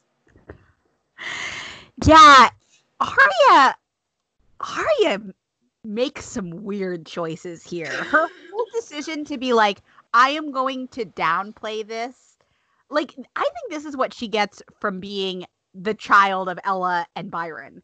This is and the girlfriend of Prezra. All of these relationships have conditioned her to react the way that she does in this situation, which is like, it's like that thing of like when you're curious, when you're like, how would a person react in a crisis? I think about that sometimes. Like, how would this person react in a crisis? This is how Arya reacts in a crisis, and it is badly. It's really badly. Like, she doesn't even, as far as we see, ask this employee to describe what Arya looks like. Yes, a simple question. Yeah, I am not impressed. It's like there's an overreaction, there's an underreaction, and then there's just like, I mean, she's practically like comatose in terms of her inappropriate level of non-panic here. It is really, really weird, especially because this is arguably one of the most sinister things A has done is child kidnapping. Like, this is really bad. Yes. So this is a very sinister A move that Arya does not react appropriately to and will continue to not react appropriately to, as we cut over to a creepy carnival puppet show that is like something out of a David Lynch nightmare. Malcolm is watching this with he's just loving it. He's eating it up. He's also eating some popcorn. And who else is enjoying this popcorn but the gloved hand of A? Yikes! What a creepy shot. Seeing the black gloved hand do everyday things like eat popcorn is super creepy. Yeah, it's somehow worse than when A is like ominously cutting flowers for a, deepest sympathies arrangement. Agreed. Right, and then that just picks up with Arya marching frantically, but not really frantically enough, through the creepy carnival. She weirdly bumps into Ella, who chooses this moment to try to lecture Arya once again about how Arya is making a mistake and that she's going to be the one who winds up getting hurt. Arya is, her eyes are darting around wildly looking for Malcolm. She thinks she sees him with A and a balloon. Rather than calling the police, she just kind of bounces off to deal with this on her own. Oh, Arya. Yeah, this is bad. Like, I think it's really silly that Ella, who is like, she's not so worried about that missing church bell that she can't spare some time to wander around a carnival alone in hopes of intercepting Arya for a mother-daughter chat. Like, that's weird. But also, like, here is someone popping up who could assist Arya in this search. And yes. Arya is still, like, not accepting the help. And then, like, she's just, social distancing doesn't exist yet. In the world of this carnival. So, of course, like, the crowd is pressing around too thickly with all kinds of, like, menacing-looking clowns for Arya to get to where she thinks Malcolm is. Yeah, it's just bad. It's just bad all around. Back at Radley, Dr. Kingston, I presume, is getting ready to leave. He's at the desk signing charts when Eddie gets up and says he's going to drop something off to the patient in room 217. Wren admonishes him, saying that Spencer needs her rest. He can give her the book tomorrow. Eddie says he's off tomorrow, and Wren offers to give it to her instead. When Eddie looks at him resentfully, Wren asks if they're having the same problem again, which is very interesting phrasing. Is the problem that both Eddie and Wren are interested in the same young patient? Is the problem that Eddie doesn't respect Wren's authority because he doesn't trust him? Is the problem something else? There just seems to be a lot of possibilities here that are never really filled out. Yeah, I feel like it's that Eddie is not respecting or questioning Wren's authority. And I think this scene is really interesting because, later we'll find out that presumably during this whole part, Spencer is at the carnival, right? And so yes. The idea that Wren is potentially covering for her by not letting Eddie go to her room is a really interesting one, I think. And it's also an interesting idea that Eddie might be suspicious that Spencer is going to be sneaking out. And so when he says he's going to go give her the book, that too could be a cover for wanting to go check and see if she's there. Right, right. And that maybe Eddie, Eddie might not know about the A game, but he might have a beat on the fact that Ren is sneaking girls in and out of Radley for nefarious reasons and want to do something about it. I also think I can't take credit for this. This was something that I think the Bros Watch PLL2 podcast pointed out when they covered this episode. But I think it's really smart. I'm gonna praise PLL for smart storytelling here. Everybody clutch your pearls. But I think it's really smart storytelling that we cut back to Radley, and so it feels like we're cutting back to Spencer. But in fact, this scene is just between Ren and Eddie because, of course, Spencer is at the carnival. Oh, that's a great point. That's a great cut. And this is another thing that I like about the way that the Spencer reveal is set up. Yes. That we're seeing things that don't all fall into place until the second to last scene of the episode. Agreed. Yeah, and then I think, don't we just cut back to Arya at the carnival, looking around frantically for Malcolm? Yeah, she chases the light up balloon, and then it turns out to belong to a non-Malcolm small child. A non-Malcolm child. Shall I take this? Do you want me to take this next scene since that little bit was so short? Yes, unless you feel you're just totally maxed out on Uncle Daddy, in which case I can take it and you can get Arya at the carnival some more. Oh, I can deal with it. I can deal with Uncle Daddy. Although this scene, it perplexes me a little bit. Caleb is trying to get a hold of Jamie, and dealing with it by being kind of snotty to Hannah, as is his usual mode. The way that the beginning part of this scene is filmed, it feels like they're about to skip town or something. Caleb and Hannah, he's like, "You got the car packed up?" And she's like, "Yeah, I just have to grab my thing." And it's kind of frantic. And I'm like, are they going to Ravenswood here? What's going on? I think that it's supposed to be that they're going to go look for Jamie, but it's just what? Oh, I disagree. I think that Hannah is just getting a bunch more stuff to take back over to Emily's house. Oh, yeah, I guess so. That's probably true. But I don't know. She needs her English book, which it seems like that would be a weird thing to take if we were going to go on a manhunt. That's true. That's a good point. Yeah, something about this beginning of this scene was confusing to me. Anyway, Jamie is here. He shows up at the front door, and he's playing this pretty casual. He talks about how he's been trying to track people down and find out about this bell. Caleb goes in on Jamie, telling him that they are done talking, and he starts, basically saying he shouldn't have trusted him. This was all a mistake. Jamie makes a really cruel remark about Caleb forgiving his mother because, she's wealthy, and that it's a lot easier for Caleb to discount Jamie because of his sort of, his financial standing. And then Tyler Blackburn gets to do some real capital A acting as he yells at Jamie about his childhood, bringing up his experiences in foster care, and basically all of the evidence that he has to discount Jamie as any kind of reliable guy or worthy father figure. Jamie doesn't apologize for any of that, saying that he wouldn't believe him either, and leaving. And yeah, I don't feel like he does anything in this scene that comes across as redeemable.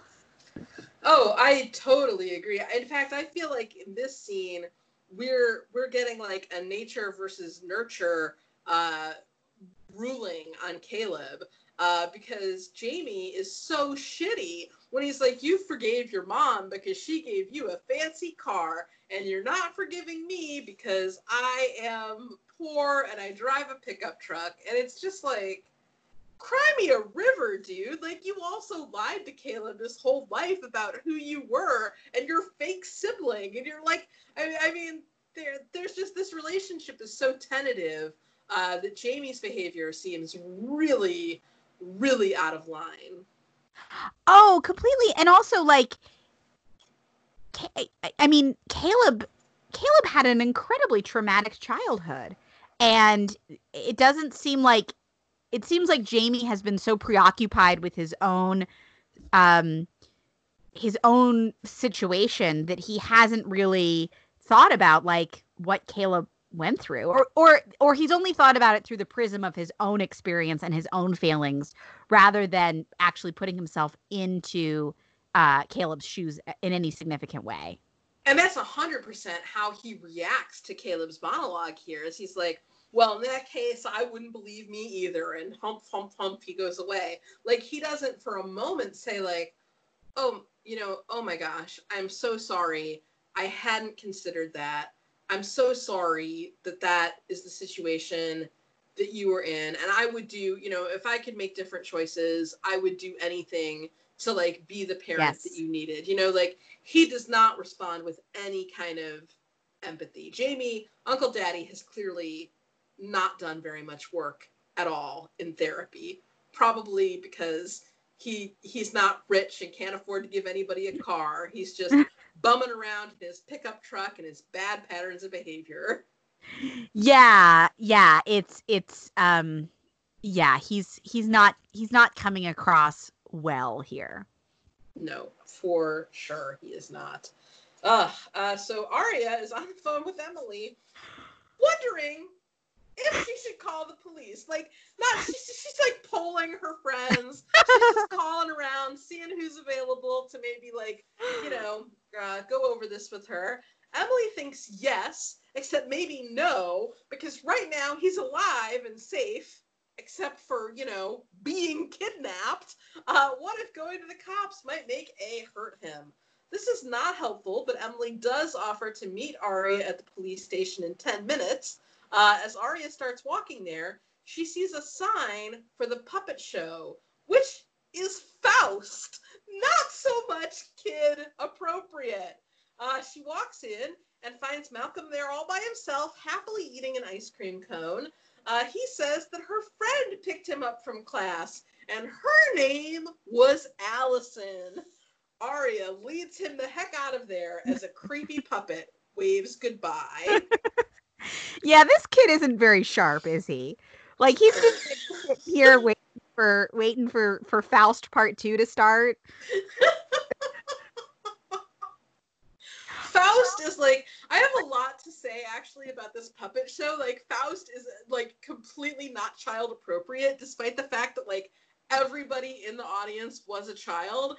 And later, when we see the tickets for Faust, like, the tickets are like the quality of, like, Broadway tickets. They're like they have like a fancy screen print, like, of the, like, logo of this particular performance, whereas everything else this carnival is super shitty. Like, this particular puppet performance is like a like off-Broadway level, like, ticketing and execution here, despite the fact that it's only being performed for children, and it's a show that is wildly inappropriate for them. I'm guessing that Charlotte bankrolled just the Faust puppet show portion of this carnival. Oh my gosh, that is such a good call. I could definitely see that being the case. I really like the idea of Charlotte, like, in the dollhouse, like, in the, like, half-finished dollhouse, like, auditioning various puppeteers for this role, or like working on different, like, having people come in and, like, create different puppets, and she's like, no, not creepy enough, make it creepier. Oh my gosh.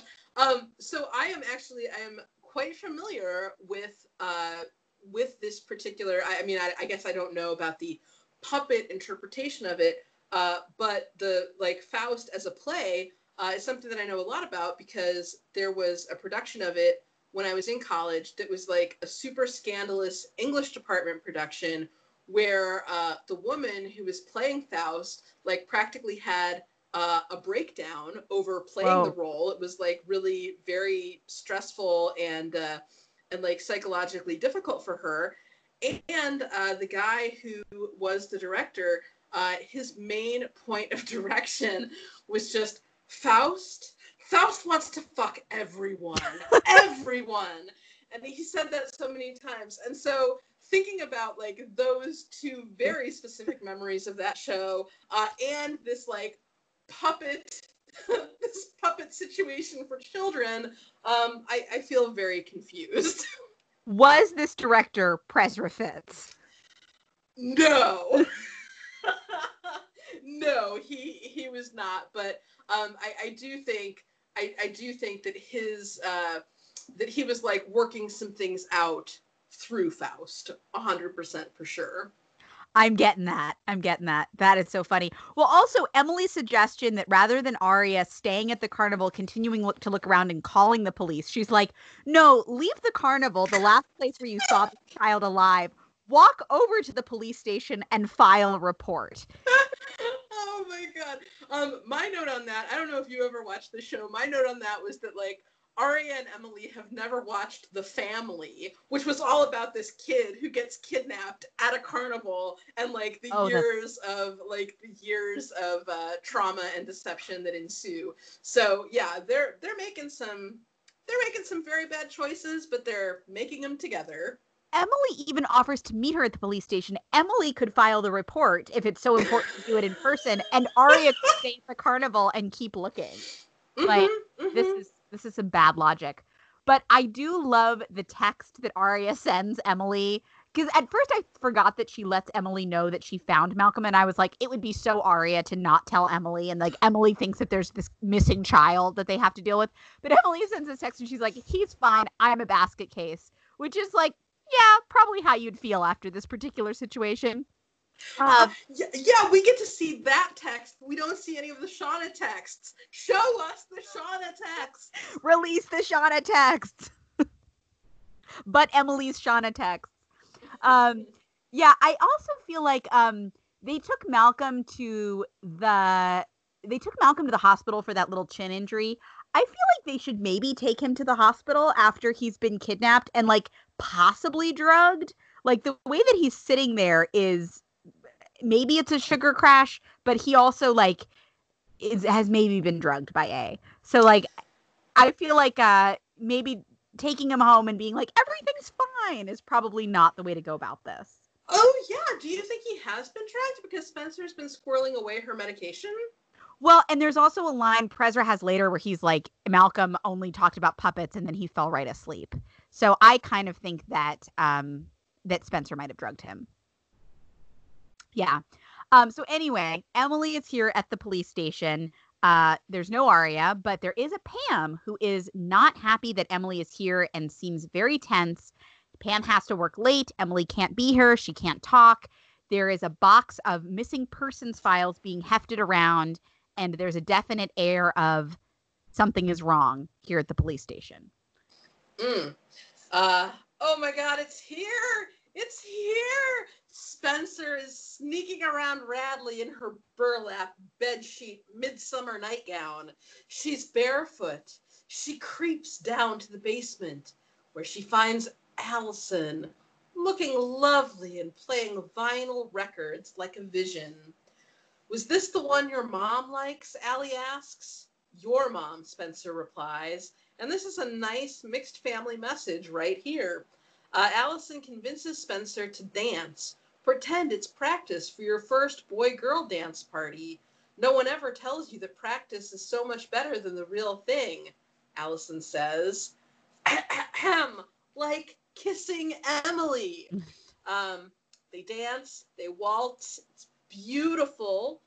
Spencer asks if it was Toby who hit her, and Allison says girls fight much dirtier than boys. She's lucky she didn't leave a scar.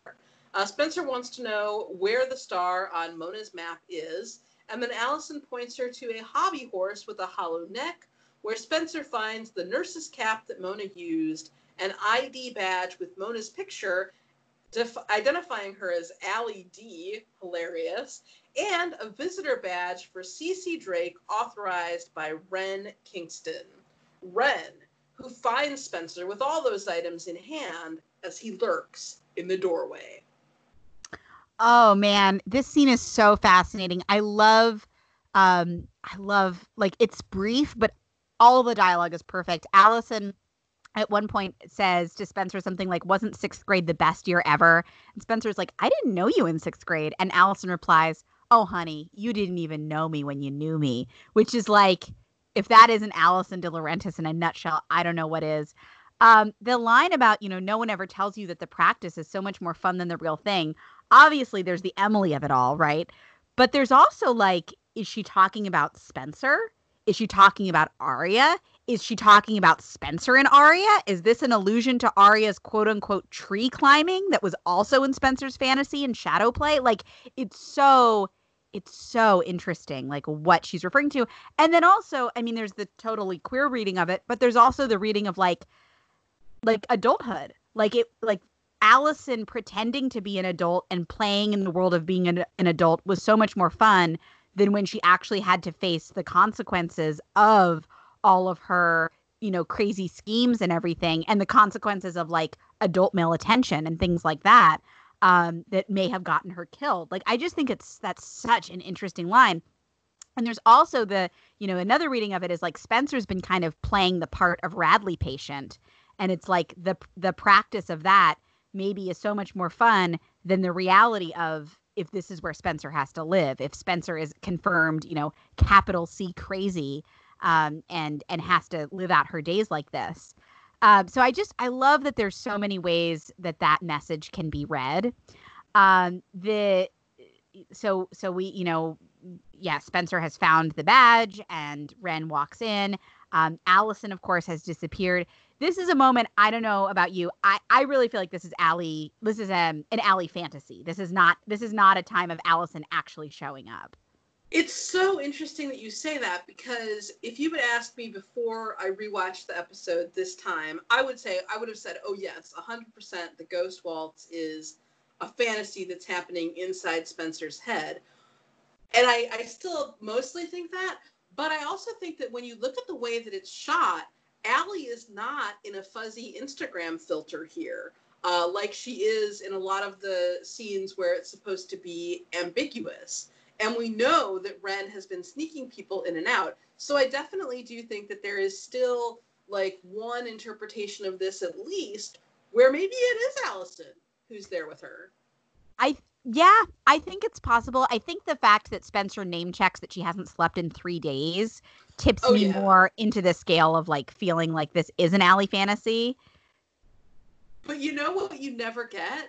You never get a shot of Spencer just creepily waltzing alone. This is true. I mean, I like that you can read it both ways. I kind of like reading it from the Allie fantasy from the standpoint of Spencer needs to find this in the only way that Spencer feels like she can access this information is through Allison.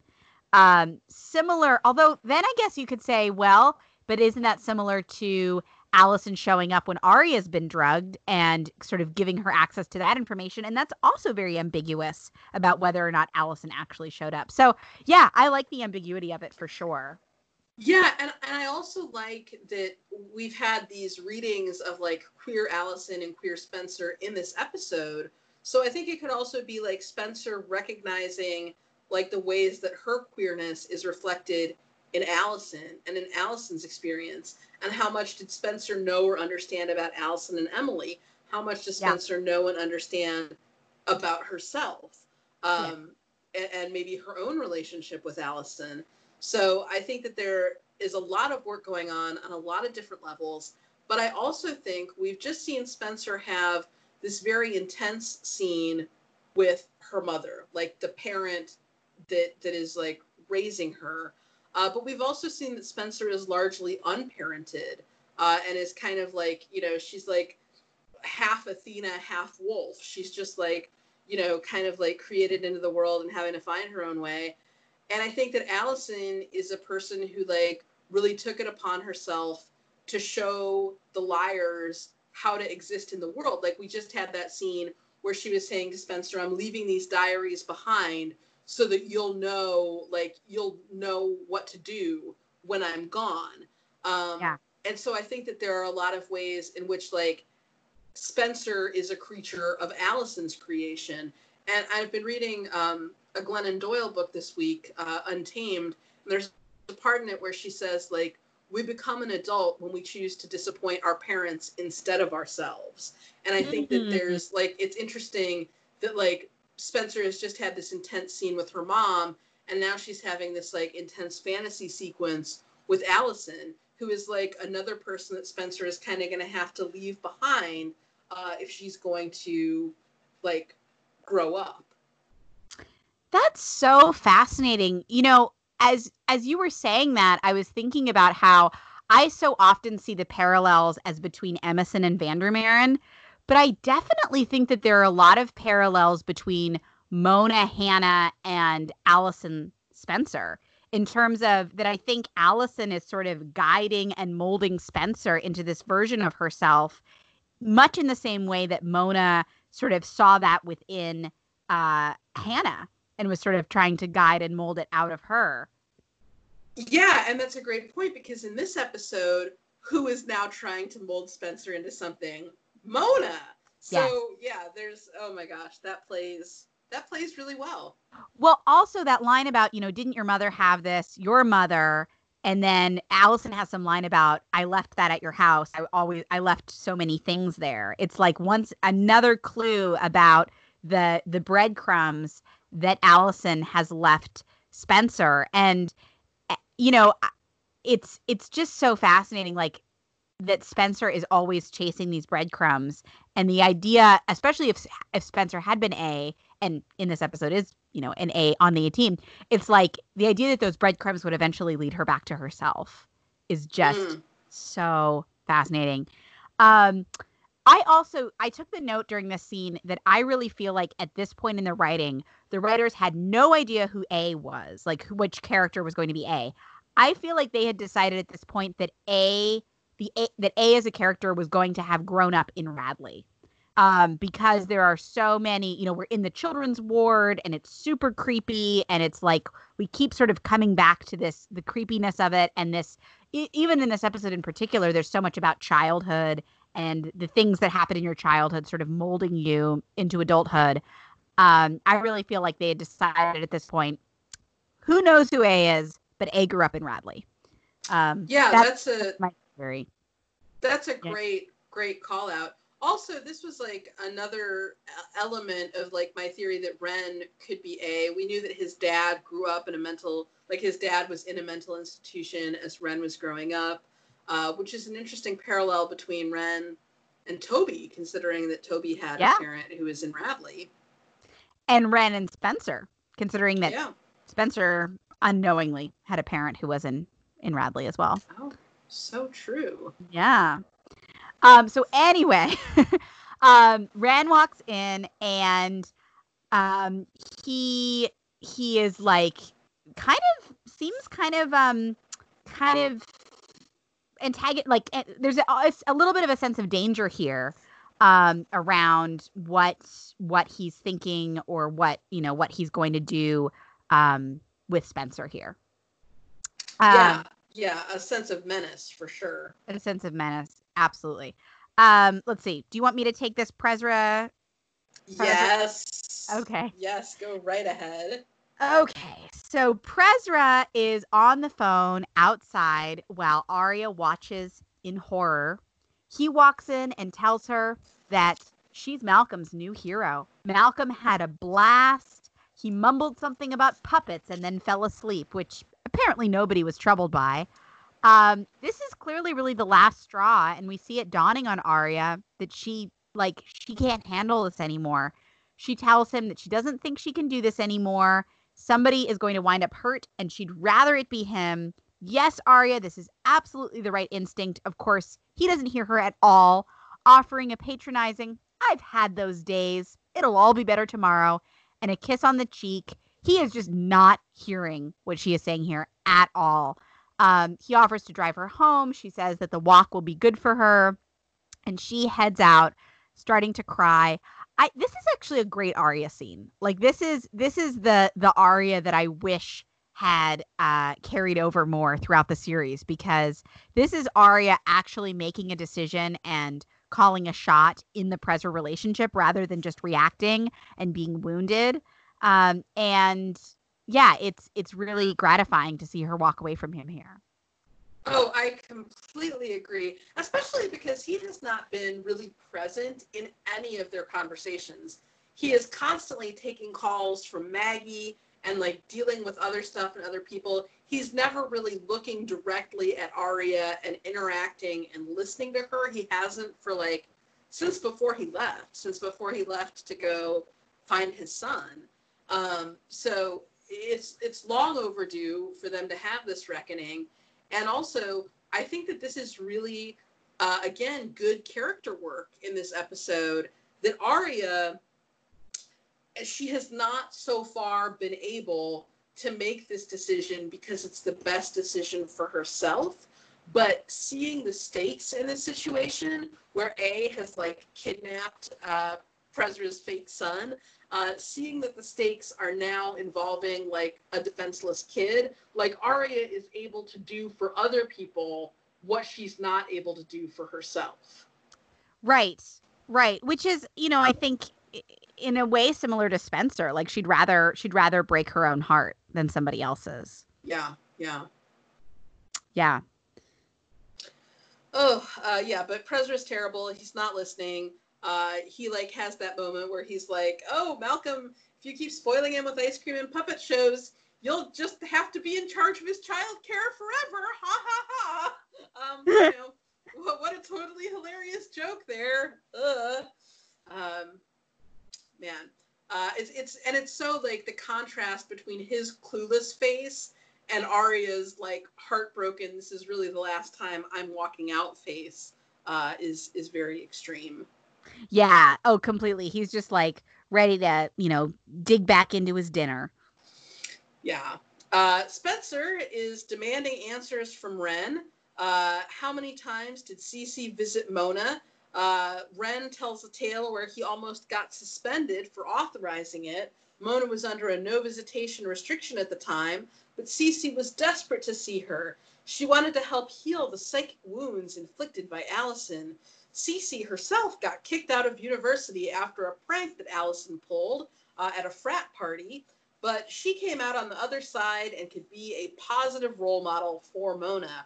Spencer asks how Cece even knew that Mona was in Radley, and Wren says she knew because Melissa Hastings called and told her. Missy. Case closed.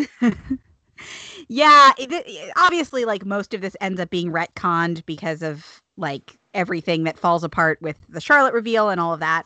But there are some really interesting threads being set up here. And I feel like it's really sort of a shame that Wren's ultimate villainy is tied to Alex Drake, of all people, when there's so much potential just with the characters he's already connected to throughout the series, that it just feels sort of, it's another hat. It's yet another hat. It's a Hastings hat to be like, oh, he fell in love with Alex Drake and did all her bidding and then was turned into an Eternity Stone. And it's like, couldn't it just be enough that he, like, has connections to all these other people?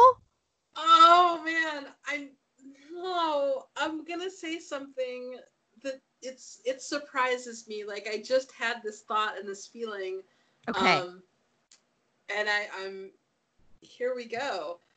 There is something about Wren and Alex Drake that I like and that I feel is kind of like sad and poetic and really, really twisted, which is that Wren is so obsessed with Spencer. Like, he is so, like, in love with her that he'll be with this, like, mirror image version of her because he can pretend that it is her. Like, he's so into her that it doesn't even matter if it's her anymore. And there's a part of that I think is like, it says really interesting things about his soon-to-be Diamond Dust character.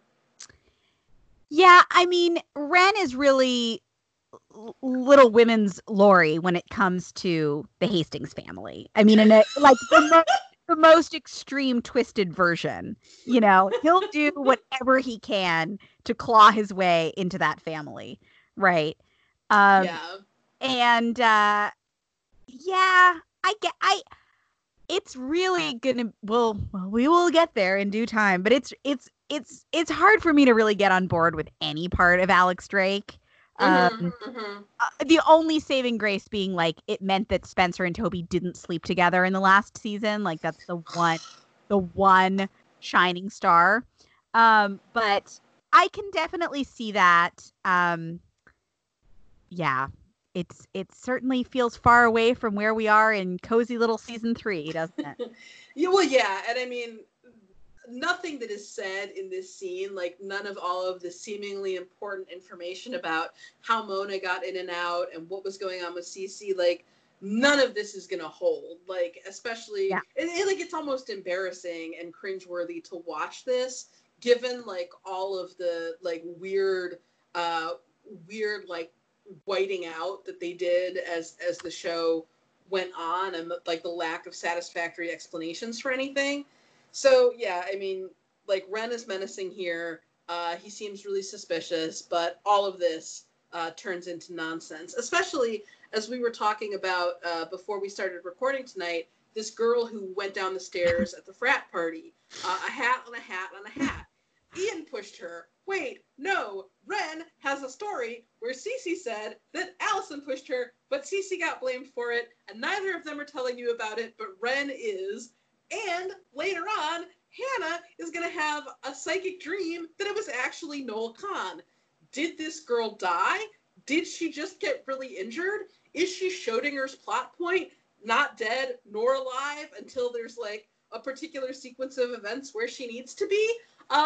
There's just, there's a lot going on here. Yeah, yes.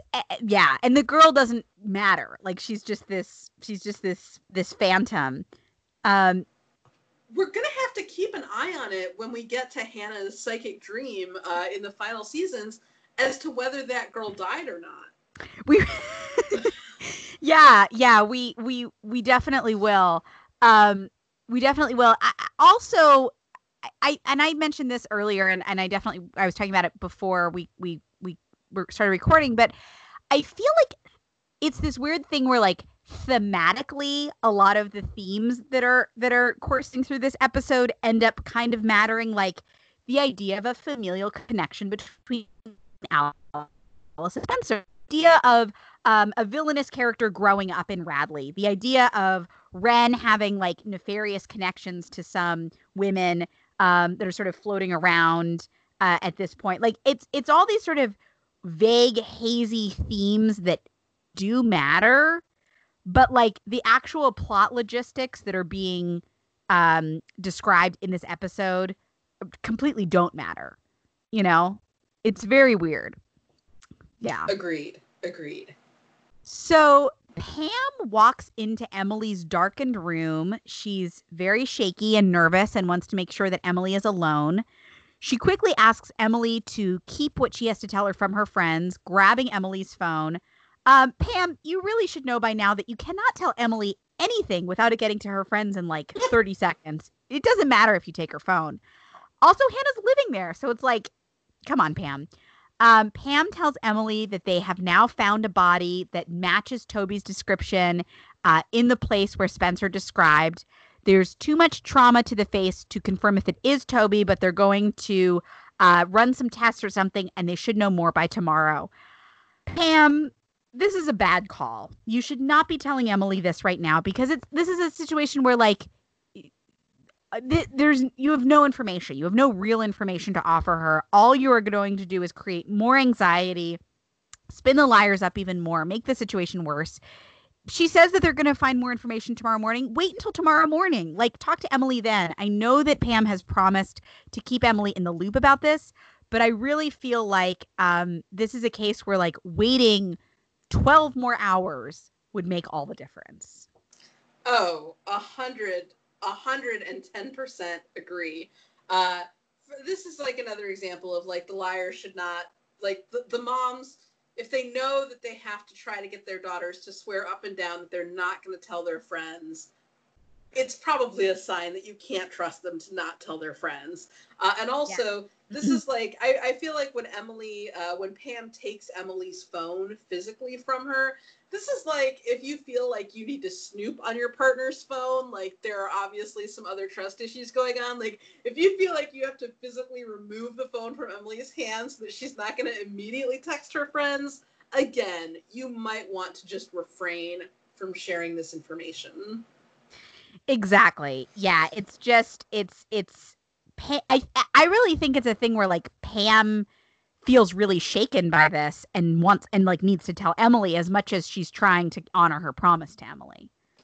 Yeah, I think so. And I think that this is also, we talked about Ashley and Hannah and how it seemed like Hannah was maybe taking on more of an adult role in that relationship because she had more experience kind of steering through these waters of police investigations. And I think this is a moment where Pam is really treating Emily more like an adult and less like her teen daughter when it's not entirely appropriate for her to do so. Yeah, this might be a case where like Pam needs friends. Yeah. Yeah, or Pam needs her husband. Right. Completely. Or Pam needs Barry. I mean, there are Well, just yes. other people that she could be talking to is where I'm going with this. Absolutely. Oh my goodness. So Hannah and Caleb are drinking coffee late at night, watching the carnival pack up. He feels dumb for believing in his dad. She is as big-hearted as ever. He goes to get them refills when the fake church bell starts ringing. A immediately sends Hannah a message saying that's the sound of her mistake. Give A ring when she wants the real bell back. Caleb, standing behind her, appears to see the message too. Yeah, Hannah is so wonderfully supportive here. And, Caleb starts talking about how he had been mapping out this road trip that he and his dad were going to take. And Hannah's really sweetly, she's like, well, you and I could take a trip. I know it wouldn't be the same. And even though I'm mad at Caleb for most of this episode, I do like how he says that it would be better to take it with her because he would be taking a trip with somebody who he knows, has his back.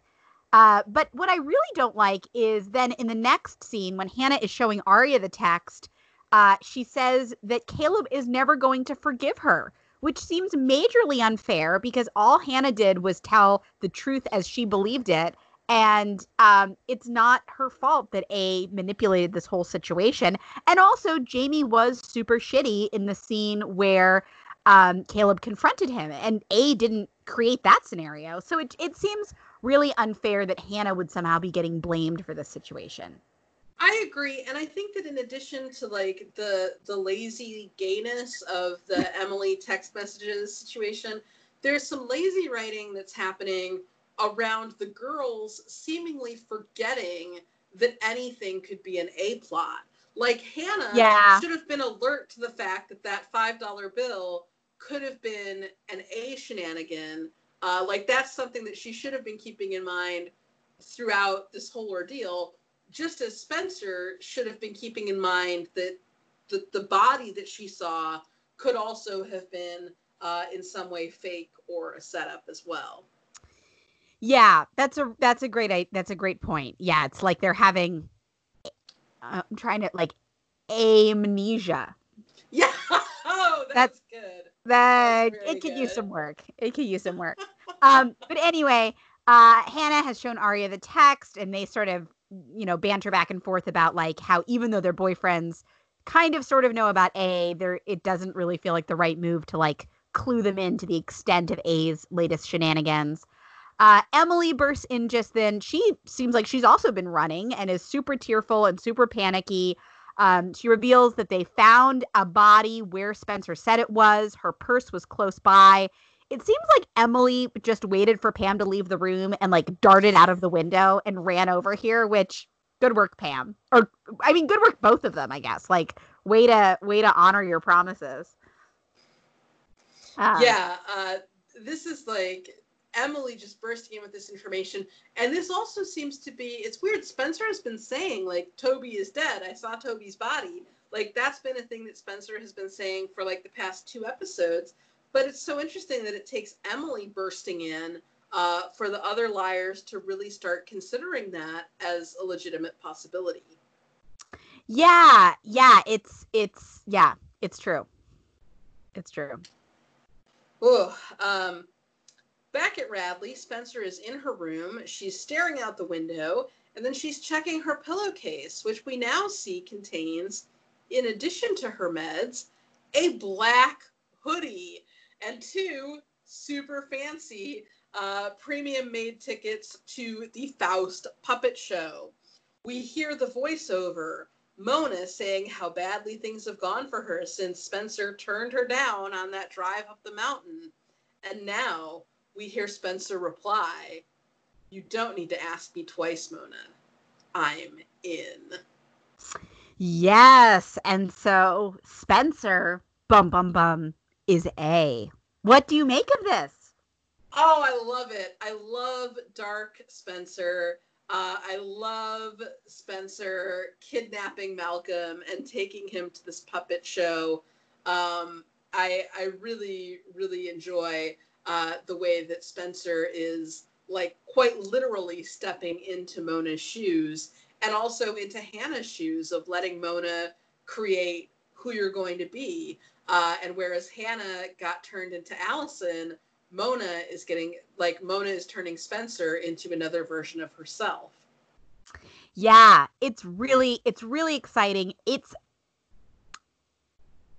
is not handled the best in the next episode, I think, because the next episode is super rushed and there's everybody's double crossing everybody to the point where it's like, who even knows who's doing what? Like, it gets so convoluted.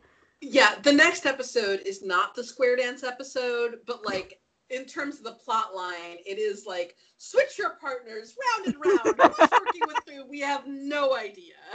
Yeah, it's kind of a shame. I feel that that's the way that like Spencer being on the A team is ultimately dealt with. Like, how exciting if Spencer had been on the A team like 3 episodes ago or something, and we were seeing, like all of that coming across a few episodes.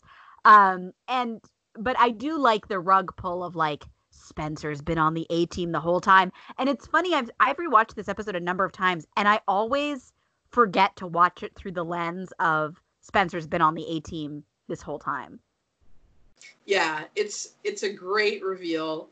And I feel like I just feel like it's really interesting because in the very first scene of this episode, when Spencer is meeting with the liars and she says, "I feel safe here," and she's talking about Radley, I think that is such an interesting statement. And it reminds me of like the Buffy episode, Normal Again, where like you could have such extreme circumstances in your life that being in a mental health facility where people are taking care of you and are like just really trying to like treat you and just have you like survive in a day-to-day way and work on better ways to process your stuff, like that is one way that someone might deal with the A situation. Like this is a valid possible outcome, that you just wind up committing yourself for permanent treatment for all the trauma that you've dealt with. But another very possible situation is that the only way that you feel safe is by becoming the thing that you were afraid of, which is also what Spencer is doing here. And I just think the layers of that are just so fascinating. I completely agree. I think those are great points. And so maybe we need to table this discussion for the next episode, but is Spencer actually on the A team? Like, or is this all just a big trick on Mona? Is there any point in which Spencer is like legit A team? Her heart? Who the fuck is on the A team? Who even knows? Everyone who seems to join the A team is like, psych, I just joined the A team because I wanted to expose the A team. Like, the A team is not doing a great job of background checking people's motivations, in my opinion. Yet another organization suffering from severe lack of management here in Rosewood. But I think that, I think that when you look at the fact that Spencer did of kidnapping Malcolm without tipping off Aria or Emily or any of the other liars, I definitely think you have to say that Spencer is, actions outweigh intentions. Spencer is a member of the A team. Oh, you heard it here first. Yeah, so I like that too. I think it's a lot more interesting if Spencer is legitimately on the A team doing nefarious A things because she wants to, rather than like, psych, it was all a giant ploy. I kind of feel like that's the way the next episode is written. But I think it's more interesting if it is a little bit if it is a little bit gray, and if she is really sort of sinking into the depths more here. Well, like, to go with another Mad Men reference, when Don Draper is pitching for Jaguar, but really talking about mistresses, and he says, like, what behavior would we not forgive? I feel like, what behavior would we not forgive for someone who is, like, joining the A-Team, but not really? Like, Toby, like, pretends to be dead, which sends Spencer into this spiral. Spencer kidnaps a 7-year-old, which is, not a, that's like one of the worst things that A has ever done to Arya in the run of the show, and it's Spencer who did it. So, I mean, I think that there are a lot of things that, like, as soon as someone is like, well, I was on the A-Team, but I didn't mean it, that just get swept under the rug. And I do not necessarily think that they should be. I think you still did those things, regardless of how noble you tell yourself you're being. You still did them. You were still making active choices at this point. Also, I find it very interesting that Spencer kidnapping Malcolm leads to Arya breaking up with Prezra, which, if you believe that Spencer might have some feelings for Arya and want her to be broken up with Prezra, isn't that such a Mona Vanderwaal-esque move to engineer this situation so that Arya, and to make it so that Arya is the one doing the breaking up, to engineer this whole situation so that to get the boy out of the way? It certainly is interesting. And it's also interesting in terms of the way that when we thought A in season 1 sometimes acted as a deranged life coach, that Spencer as A is setting up a situation where Arya is going to be able to do the thing that she has secretly been wanting but unable to do. Yes. Totally agree. Yeah, it's really good. Yeah, it's really Spencer. Well, and that's another thing when, like, practice is so much more fun than the real thing. Like, is Spencer practicing or is Spencer doing it in earnest? Who can say? Yeah, that's a great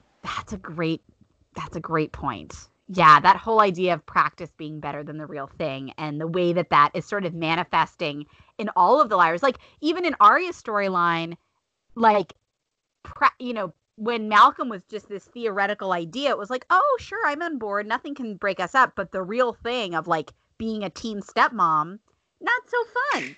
Not so easy. Oh my gosh. That's actually, like, Arya thought she was in a rom-com, but now she's in Teen Stepmom, like a zany sitcom that is not going well for her. Well, or even in Ashley's story, where it's like, the idea of being with Pastor Ted is a lot more appealing than the reality of being with Pastor Ted. Mostly because you constantly have to call him Pastor Ted. Ugh, so Do you think gross. he makes her call him that in bed? I was just going to say that. Yes, I think he does. Yeah, he seems like the type. Ugh. Yeah. Let's see. Do we have any more to say about this before we go into the A tag? No. I think we're good. I think that we can definitely presume that Mona has marked locations on that game board where she and Spencer are going to meet up and make out in various supply closets around the Radley grounds. Prove me wrong. I'm sure you can't. Well, it might be Mona's hoodie, and she might have had to, like, strip it off to give it to Spencer. Also, just side note, that is, like, the stretchiest pillowcase in the world. Like, it can hold everything. Yes, definite agreement on that. Yes. So we go to our A tag, which is another body being wheeled into the morgue. We see that this is the body with the Toby tattoo, but it appears that the Toby tattoo is starting to fade. Yes. Bom, bom, bom. Bom, bom, bom. And that is I'm Your Puppet. The next episode, the season finale of season 3, if you can believe it, is A Dangerous Game. Oh, I can't wait. We're in a very exciting stretch of episodes. The next episode is pretty rushed, and there's just a lot going on. But it's always fun. It's always fun to get to like the climactic episode of the season. It is, and there's some fun stuff. Jenna and Melissa are back. Jenna is confirmed queer in this episode, which is a big deal. There's like, we're definitely like leaning much further into the Allie is definitely alive piece of things. Sarah Harvey apparently flies a plane. Like there's a lot going on. There is the queerness. The queerness continues to abound here in the era of the peak gay. It totally does. Do you have any more thoughts that you would like to share about I'm Your Puppet? No. I think we're good. I think we got a real nice ghost waltz. And if anyone wants to write in to tell us about what they think Shauna's texts are, I would love to hear from them. Yes, we would love to hear from you. You can send us an email at everybodyapodcast@gmail.com. You can also check out our Instagram at everybodyapodcast or send in a rating and review on iTunes. We are excited to be back with the season 3 finale. It is hard to believe. Until then, take care. Hope you are staying healthy. And until next time. Till then.